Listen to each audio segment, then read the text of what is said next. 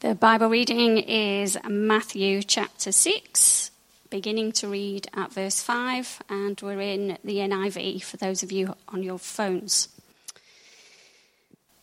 And when you pray, do not be like the hypocrites, for they love to pray standing in the synagogues and on the street corners to be seen by others. Truly I tell you, they have received their reward in full. But when you pray, go into your room, close the door, and pray to your Father, who is unseen. Then your Father, who sees what is done in secret, will reward you. And when you pray, do not keep on babbling like pagans, for they think they will be heard because of their many words. Do not be like them, for your Father knows what you need before you ask him. This, then, is how you should pray. Our Father in heaven, hallowed be your name. Your kingdom come. Your will be done on earth as it is in heaven. Give us today our daily bread, and forgive us our debts as we also have forgiven our debtors. And lead us not into temptation, but deliver us from the evil one. For if you forgive other people when they sin against you, your heavenly Father will also forgive you. But if you do not forgive others their sins, your Father will not forgive your sins. Well, what aspect of communication do you find the most difficult? Is it choosing the right words? Using the right tone of voice? Consideration of what your posture or your gestures are doing? And when you have to stand up and give a speech in front of about 50 or so people for 20 to 25 minutes, you very quickly realise that there is a lot to think about when it comes to communication. And we know that communication is a basic human skill, and it's a skill that each of us have been practicing for literally our whole lives. And it's a skill we are continually practicing, and hopefully we're getting better at it. But how about communication in the form of prayer? How do we learn how to pray? What aspect of communication in prayer do you find the most difficult? Answering those questions, that'll be the focus of today's talk, which is titled Prayer, How Do I Do It? That question of prayer, how do I do it? It's the same question that the disciples and the crowds had for Jesus in this passage from Matthew chapter 6 that was just read for us. And the first point that I want to make today about how we are to pray is that prayer is personal, not a performance. Prayer is personal, not a performance. So let's read from verses 5 to 8 again. So there Jesus says, "And when you pray, do not be like the hypocrites, for they love to pray standing in the synagogues and on the street corners to be seen by others. Truly I tell you, they have received their reward in full. But when you pray, go into your room, close the door and pray to your Father who is unseen. Then your Father who sees what is done in secret will reward you. When you pray, do not keep on babbling like the pagans, for they think they will be heard because of their many words. Do not be like them, for your Father knows what you need before you ask him." So remember back to last week when we looked at what prayer is and why we need to pray. I had that one sentence definition of what prayer is. It's a real personal connection with God in response to his character. And so this personal connection with God must not be turned into a performance for others to see and to hear.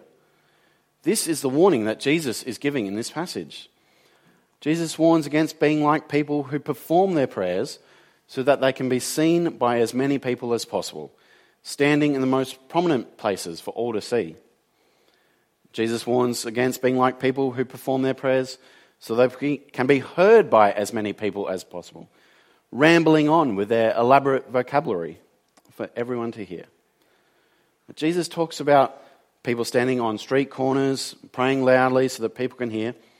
Perhaps our modern day equivalent is someone who stands in the middle of the food court at Marion Shopping Centre, prays loudly so everyone who passes by can hear them. Maybe the modern day equivalent is someone who posts a video of themselves praying online, just so everyone can see just how holy they are.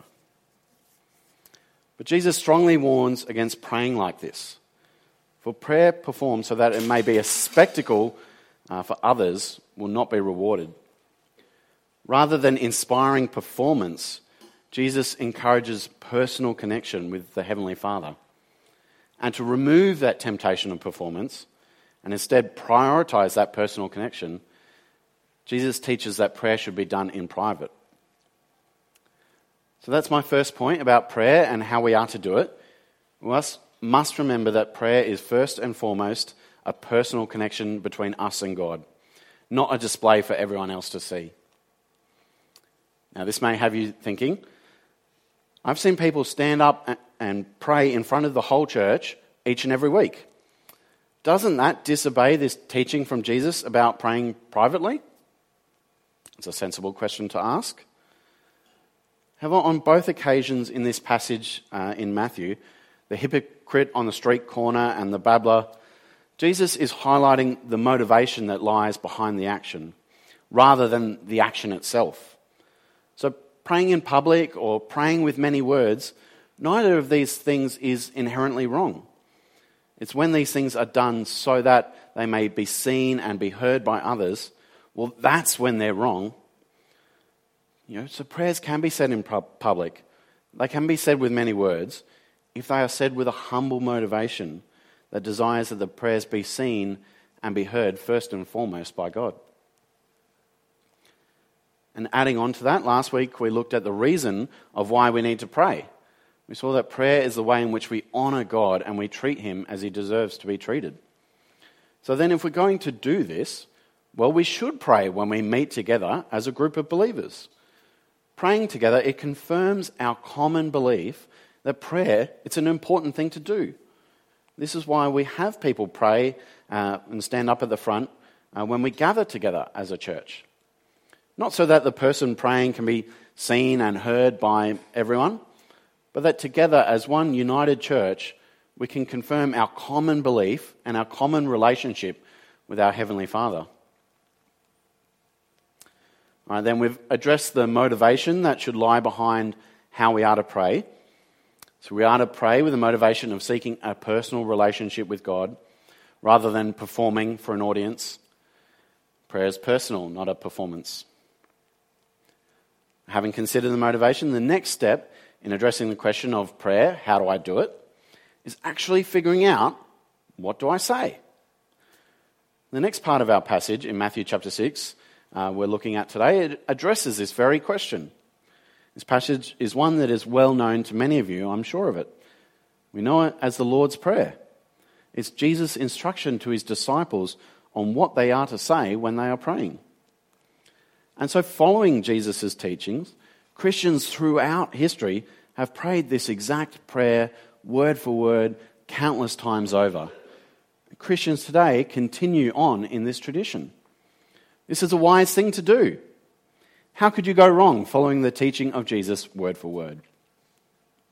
And so considering the question of how we are to pray, what we are to say when we pray, we have the Lord's Prayer.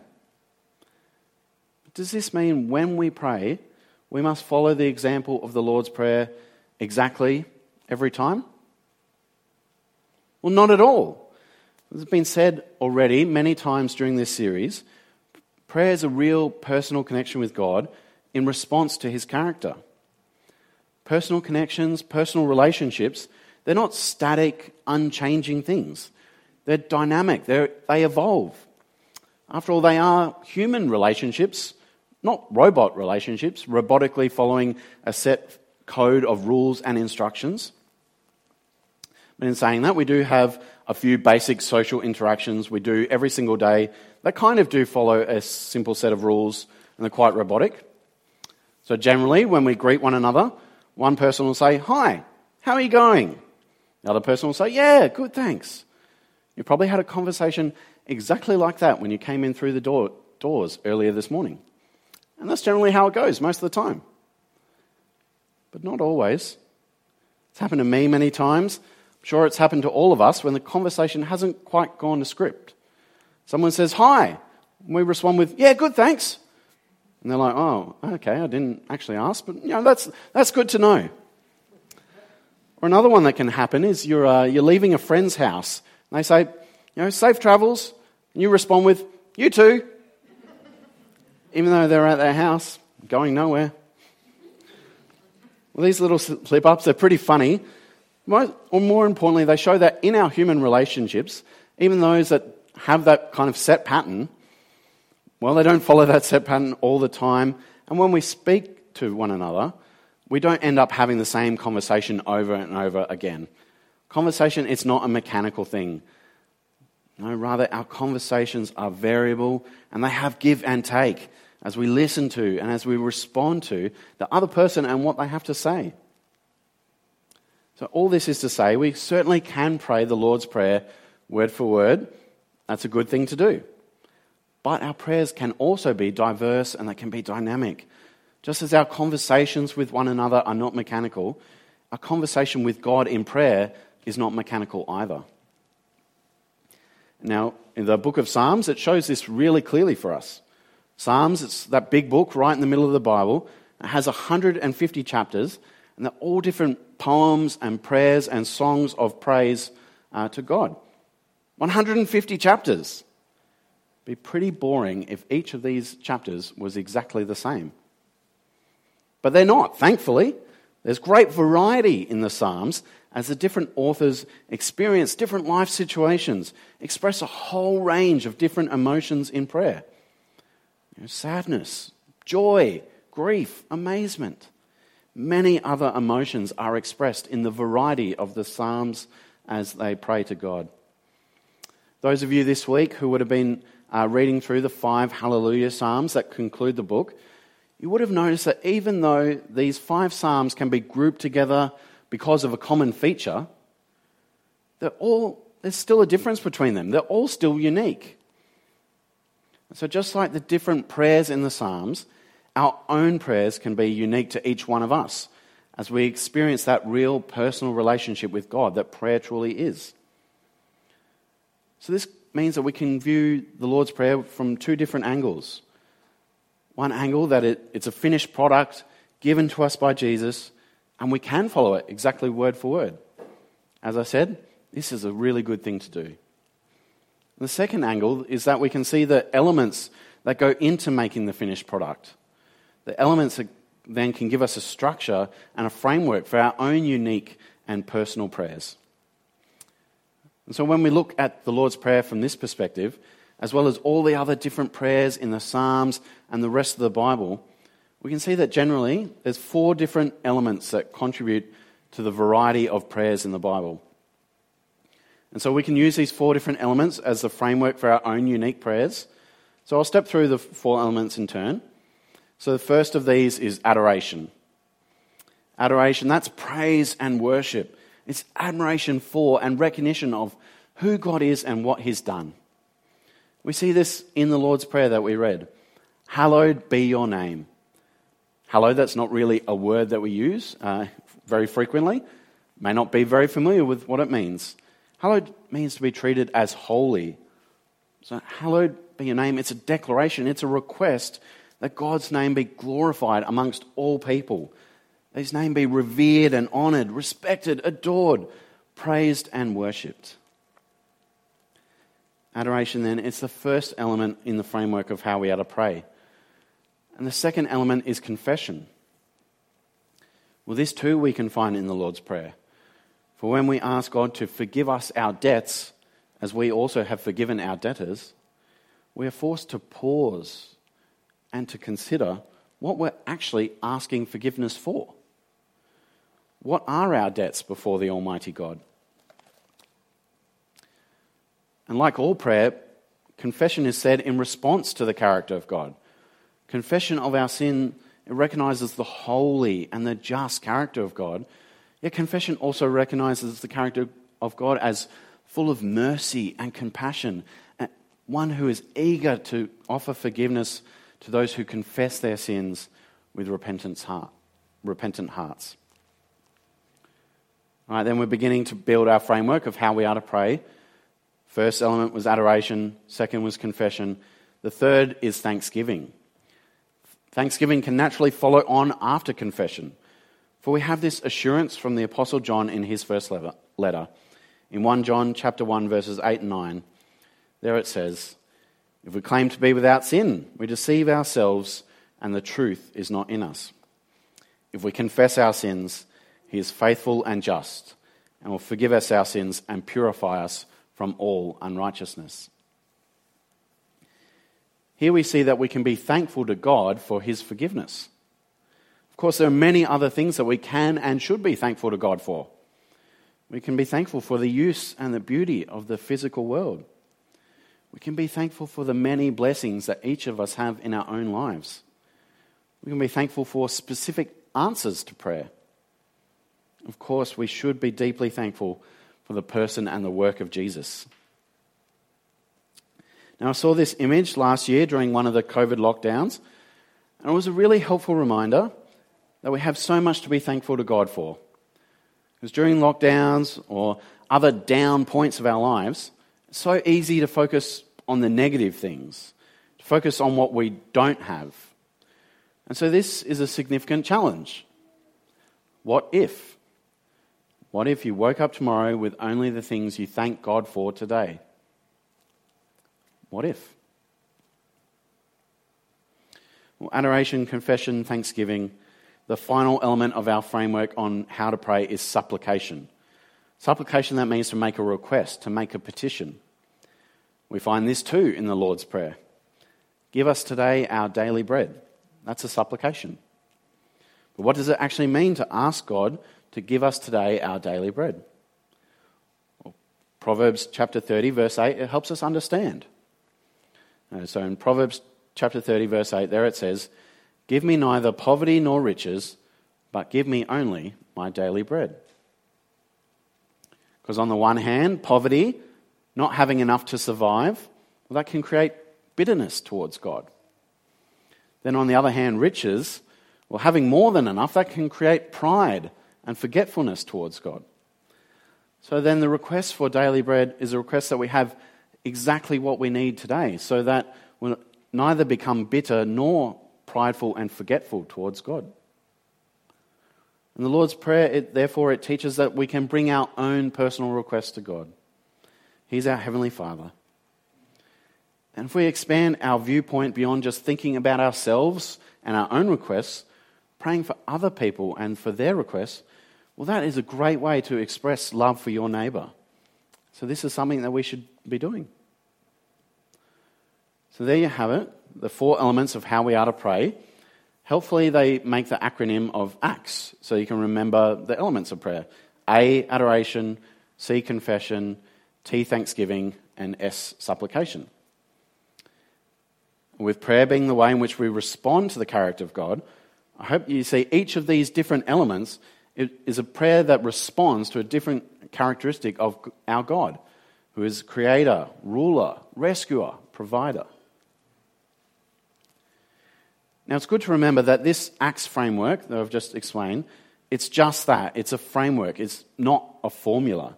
It's not something that needs to be followed step by step exactly every time you pray. Because as I've said, prayer is personal conversation with God. It's diverse, it's dynamic, like the conversations we have with each other in everyday life. The way that we can communicate in prayer can be unique, and it can be done with variety. We have freedom in how we express ourselves in prayer. So in your own prayers, you could rearrange the order of the letters to be CATS or SCAT or any other combination of the 4. The order is not particularly important. The elements have just been listed in this order because ACTS, ACTS, well, that's helpful and easy acronym to remember. And if we continue this idea, it's not essential that when you pray, you include each of these categories each and every time. There'll be times when it's very appropriate to focus solely on just one of the elements. A prayer solely of praise. A prayer solely of confession. Well, these prayers with a sole focus are good and proper prayers for us to pray. Find plenty of examples of such prayers in the Bible with a strong focus on a single element of prayer. Psalm 51, that's a prayer of confession. Philippians chapter 1 verse 3, Paul says that he is always praying with thankfulness. So whilst there are times when it's appropriate to focus solely on a single element of prayer, we must also be careful to apply this framework with balance across our days and our weeks and our lives. So we must be careful not to always focus on a single element of prayer and neglect the others. Because if we're always making requests to God when we pray, without ever praising Him, thanking Him, confessing our sins to Him, well then we're missing out on so much of what prayer is. And so our prayer life, it must be a balanced interaction of all the elements of adoration and confession, thanksgiving and supplication. Just as a balanced diet is most beneficial for physical health, a balanced prayer life, including all the different elements of prayer, is most beneficial for our spiritual health. Well, this then is my application for this week. Take this metaphor of a balanced diet further. So I want you to imagine for a moment. You have a consultation with a prayer nutritionist. The prayer nutritionist is going to examine your prayer diet. Of the elements of adoration, confession, thanksgiving and supplication, what elements would the nutritionist tell you that you're doing really well in? And what elements need a bit more work? I want you to consider that question right now. Well, let's take 30 seconds to a minute, do some self-reflection. Then if you're comfortable doing so, why not share your reflections with another person around you? There won't be any judgment. We all have areas of our prayer lives that we need to work on. So why not share with another person, make a commitment to each other to focus on that area of your prayer life more this coming week. So let's take a few minutes to do that now, then I'll come back and conclude in prayer. Great to hear those conversations happening. Let me conclude in prayer, and then we'll continue praying in response to what we've heard. So, Heavenly Father, we praise you for who you are. We praise you as our Creator, our Ruler, our Rescuer, and our Provider. We confess that we do not always love you and treat you as you deserve. And we are sorry, and please forgive us. We thank you that we can speak to you in prayer, and we thank you that you know each one of us individually. We can speak to you personally. Please give us exactly what we need today, our daily bread, so that we may glorify you all the more. Amen.